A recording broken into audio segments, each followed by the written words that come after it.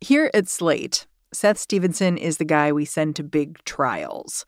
He started out covering the Microsoft antitrust trial. That was nearly 25 years ago.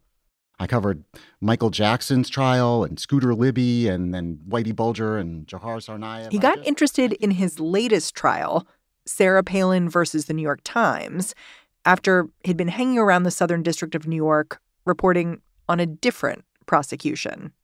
I covered the Ghislaine Maxwell trial, which was also in this district. And I sort of got on the email list and they send out notable trials upcoming. And I saw this one and I said, whoa, that's interesting. And then I read a little bit more about it. And I said, whoa, the future of American journalism is possibly at stake here. And I said, I would like to see that. So that's how I came to be there. Sarah Palin versus the New York Times is about a journalistic error. The stuff of every reporter's nightmares. I mean, I think part of the reason why this case has been so fascinating for people like you and me is that it's about a terrible, horrible, no good, very bad day that is very familiar to all of us. Everyone has gotten something wrong in an article and woken up in the middle of the night and been like, did I mess that up? Yeah, I have had that feeling many times. Or early on in my career, a crusty older editor, Jack Schaefer, said to me, to write is eventually to goof. Because you're human. You are going to mess up at some point, despite your best efforts. And generally, those mess ups are you misspelled a name or got a small fact wrong and nobody really cares or notices. But this error was not like that. It implied that a certain hockey mom from Alaska bore responsibility for a mass shooting. In this case, we have a journalist working on deadline, kind of rushing and rushing to say something interesting and to sharpen an argument. And he just goes too far and he's moving too fast and he gets a little sloppy.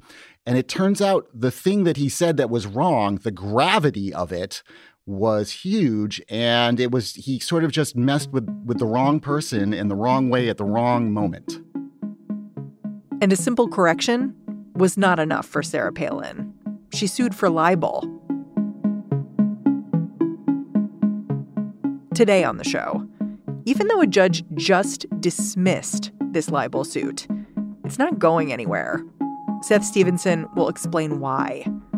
I'm Mary Harris. You're listening to What Next? Stick around.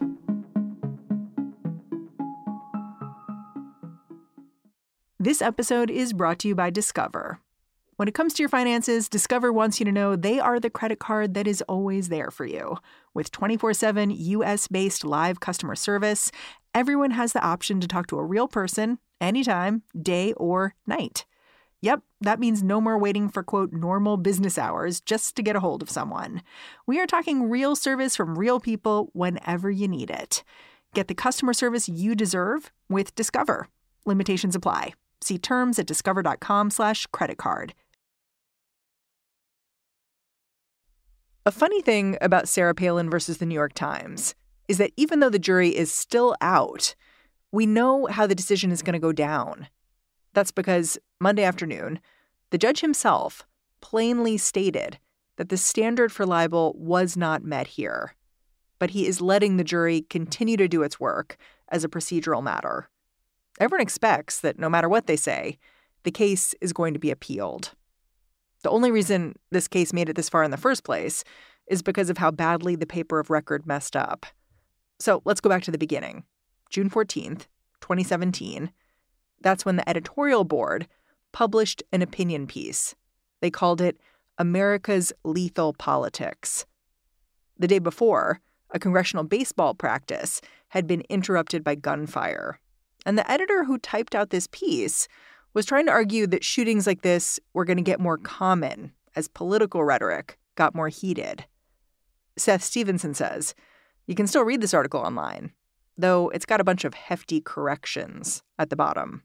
So if you read it now, what you would see is an op-ed about a day in June 2017. If you might remember, these Republican congressmen were practicing baseball on a field in Virginia for the annual congressional baseball game, and a gunman came out and started firing at them. And he wounded several people, but severely wounded a Congressman Steve Scalise.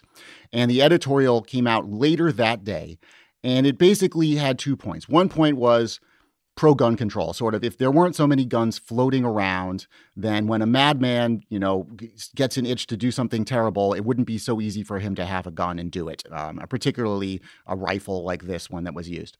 The other prong of the editorial was also we should all tone down our political rhetoric because we don't want to turn up the temperature and fan the flames because you never know what person out there is going to be incited by your language to do something terrible.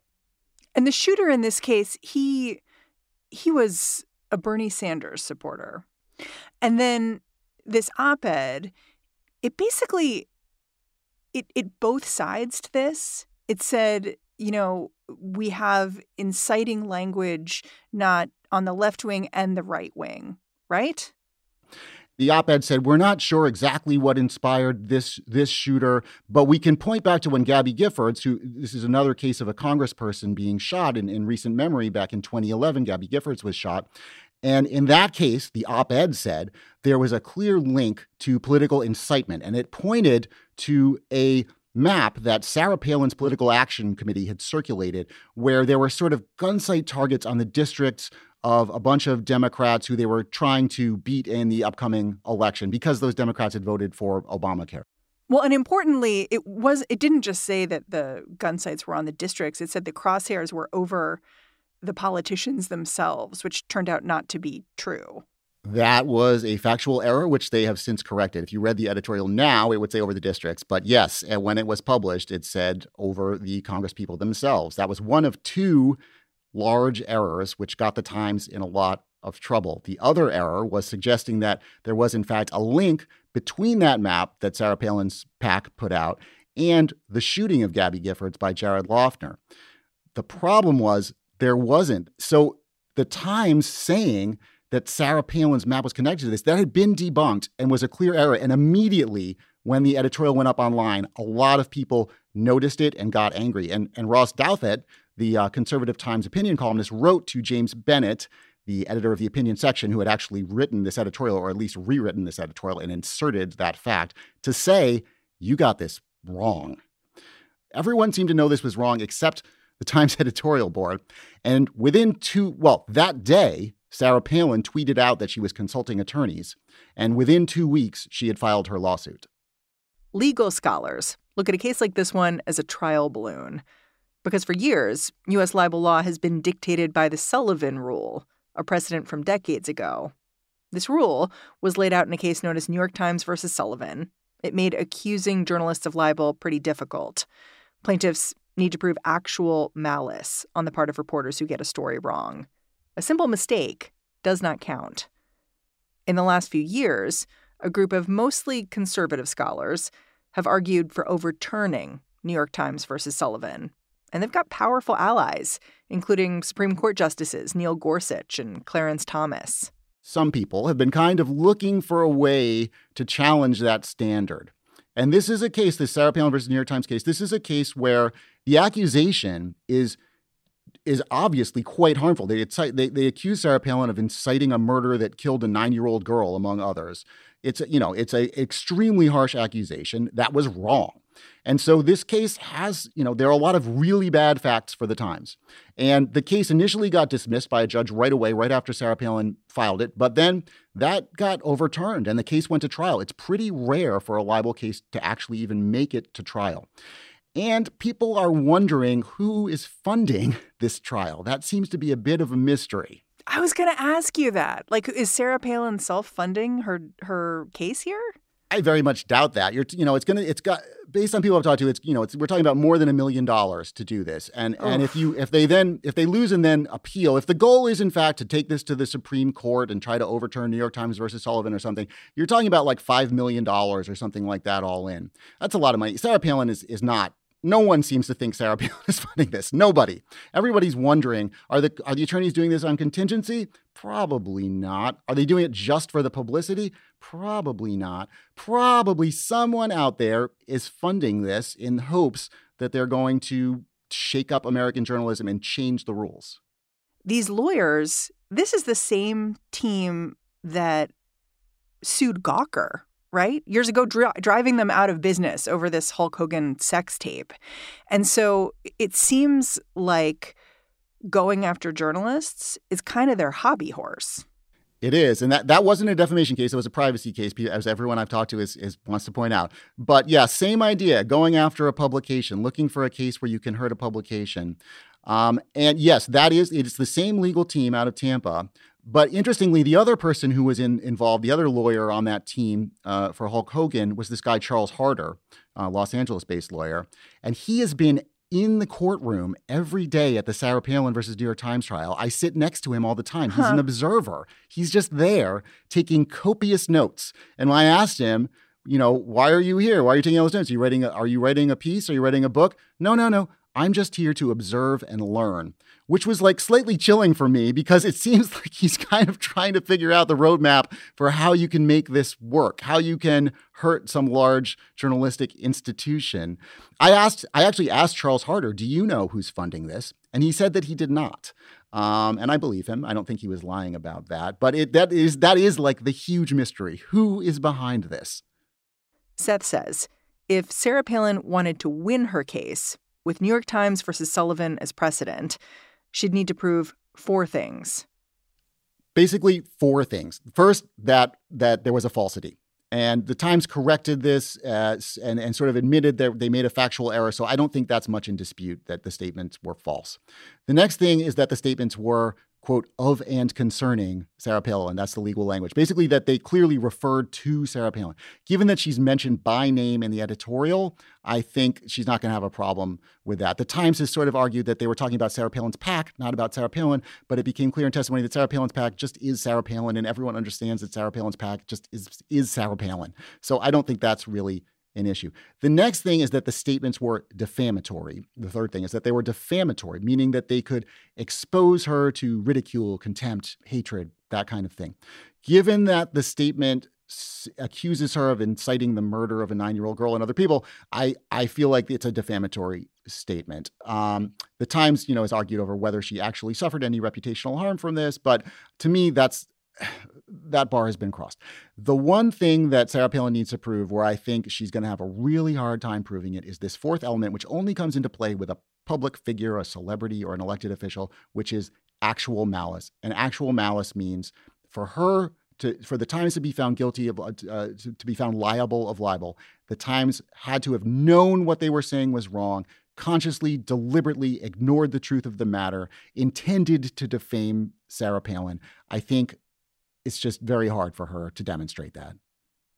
The thing about this case that I think is kind of interesting is we talked a little bit about this Sullivan rule, which comes out of New York Times versus Sullivan, the idea that you have to show actual malice in order to win one of these cases against a journalistic outlet.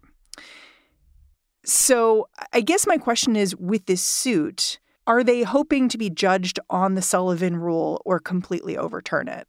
There just doesn't seem like any sort of like the common understanding of malice or legally actual malice. I just don't think that they showed that. The way they tried to show that was to suggest that there was sort of a preset narrative in James Bennett's head, that he just believed that Sarah Palin had done this thing and that she had incited violence. And he just believed it and stuck his head in the sand and made himself willfully blind to the facts of the matter. And so there's this language of reckless disregard in the law. And they're trying to sort of suggest that he had a reckless disregard for the facts. I don't think they got it.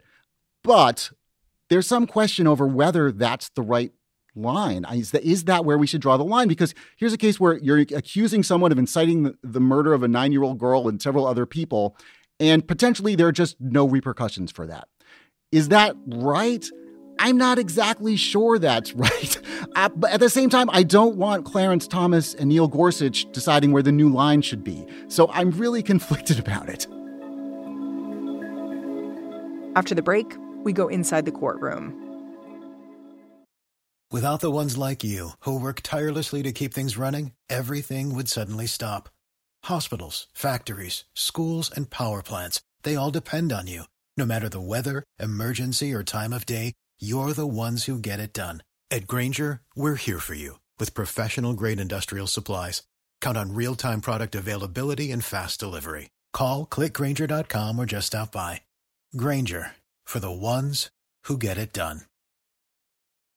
This episode is brought to you by Progressive Insurance. Hey, listeners, whether you love true crime or comedies, celebrity interviews, news, or even motivational speakers, you call the shots on what's in your podcast queue, right? And guess what? Now you can call the shots on your auto insurance, too. Enter the Name Your Price tool from Progressive.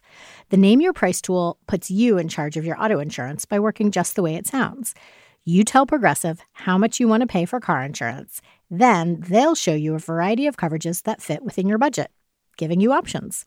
Now, that's something you'll want to press play on. It's easy to start a quote, and you'll be able to choose the best option for you fast. It's just one of the many ways you can save with Progressive Insurance. Quote today at Progressive.com to try the Name Your Price tool for yourself and join over 28 million drivers who trust Progressive. Progressive Casualty Insurance Company and Affiliates. Price and coverage match limited by state law. I want to go back a little bit and talk about the testimony. It seems to me like this whole case hinges on the testimony of two people in particular. James Bennett, the editor who wrote the editorial in question, and Sarah Palin, who's claiming she was injured by what was written.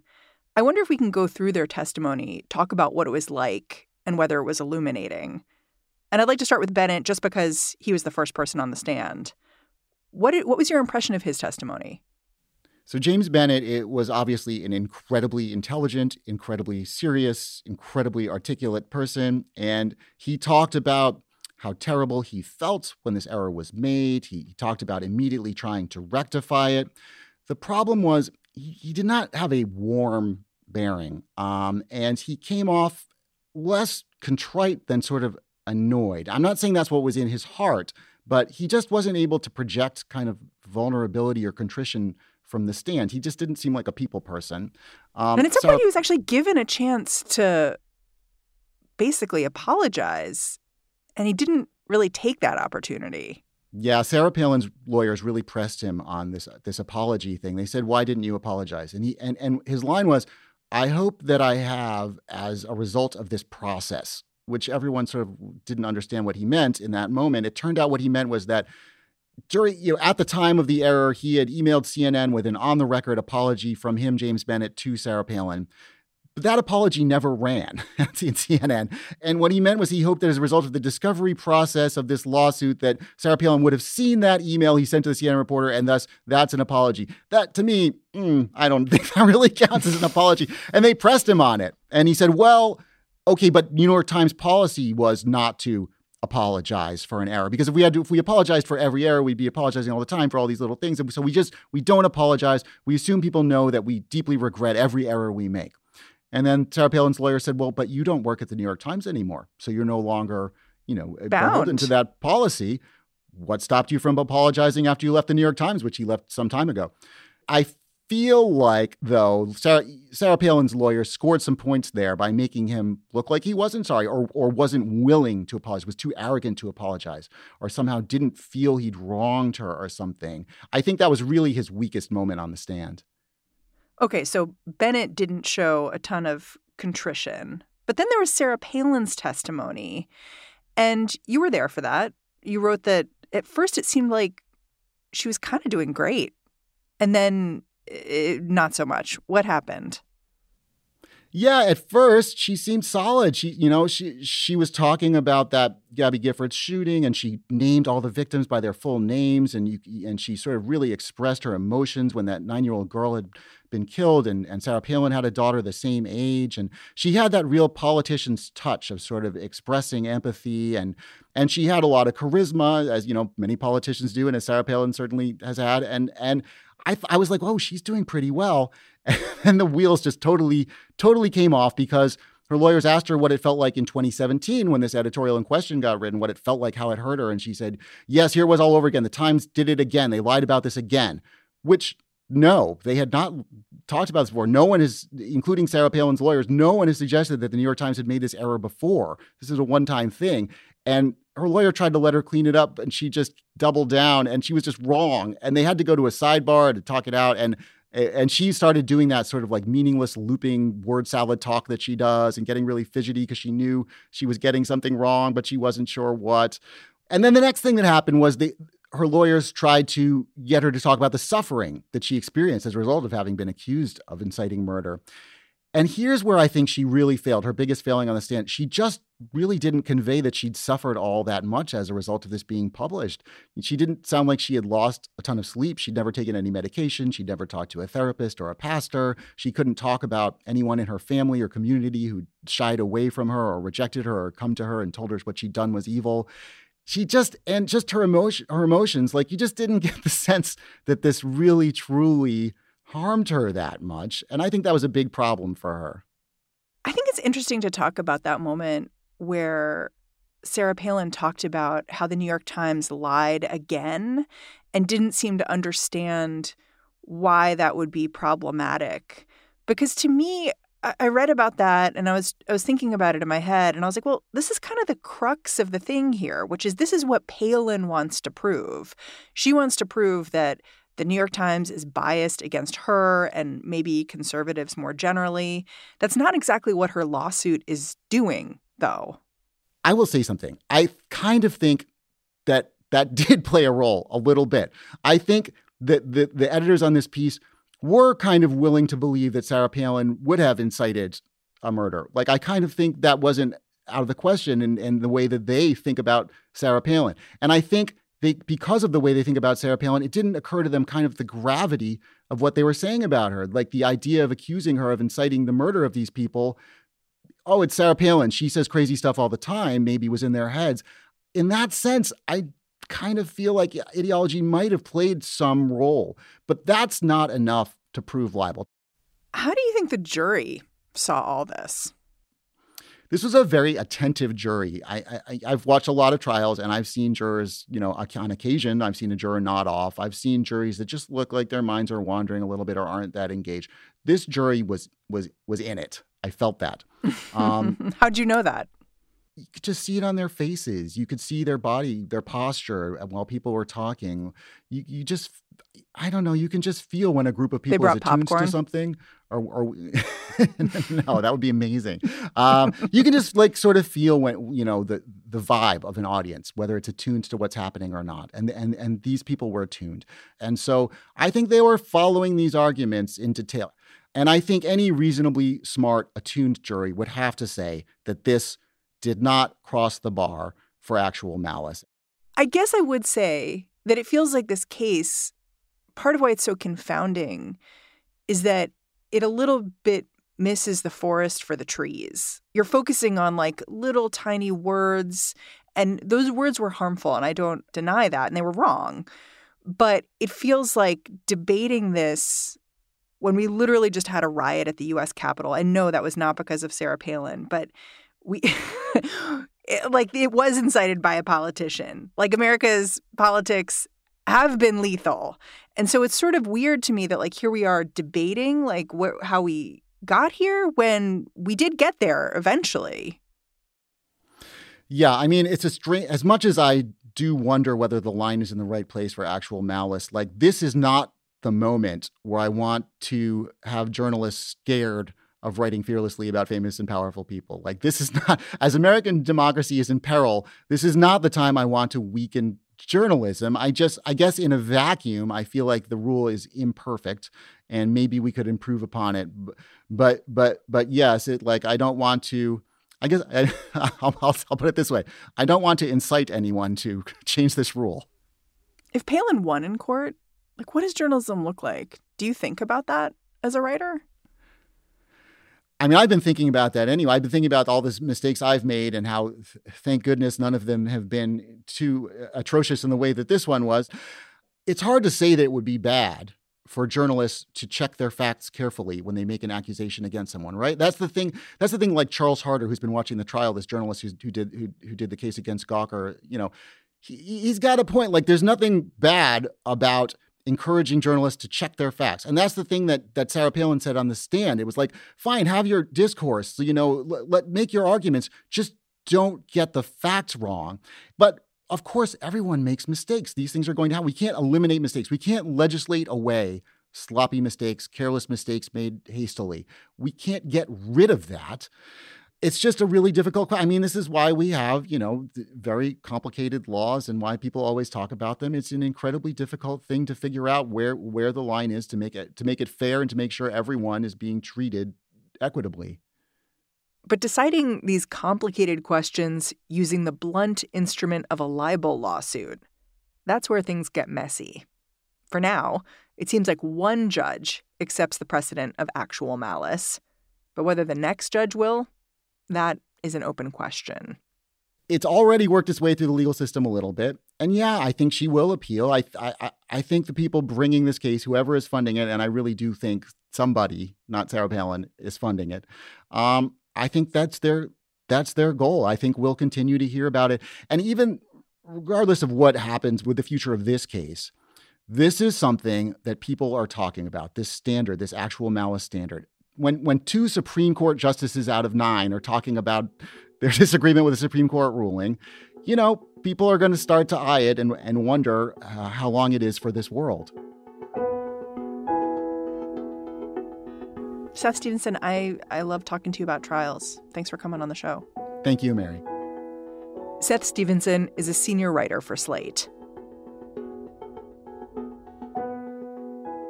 And that's our show. What Next is produced by Danielle Hewitt, Carmel Delshad, Mary Wilson, and Elena Schwartz. We are led by Alicia Montgomery. And I'm Mary Harris. Go track me down on Twitter. Say hello. I'm at Mary's Desk. All right. I'll catch you back here tomorrow.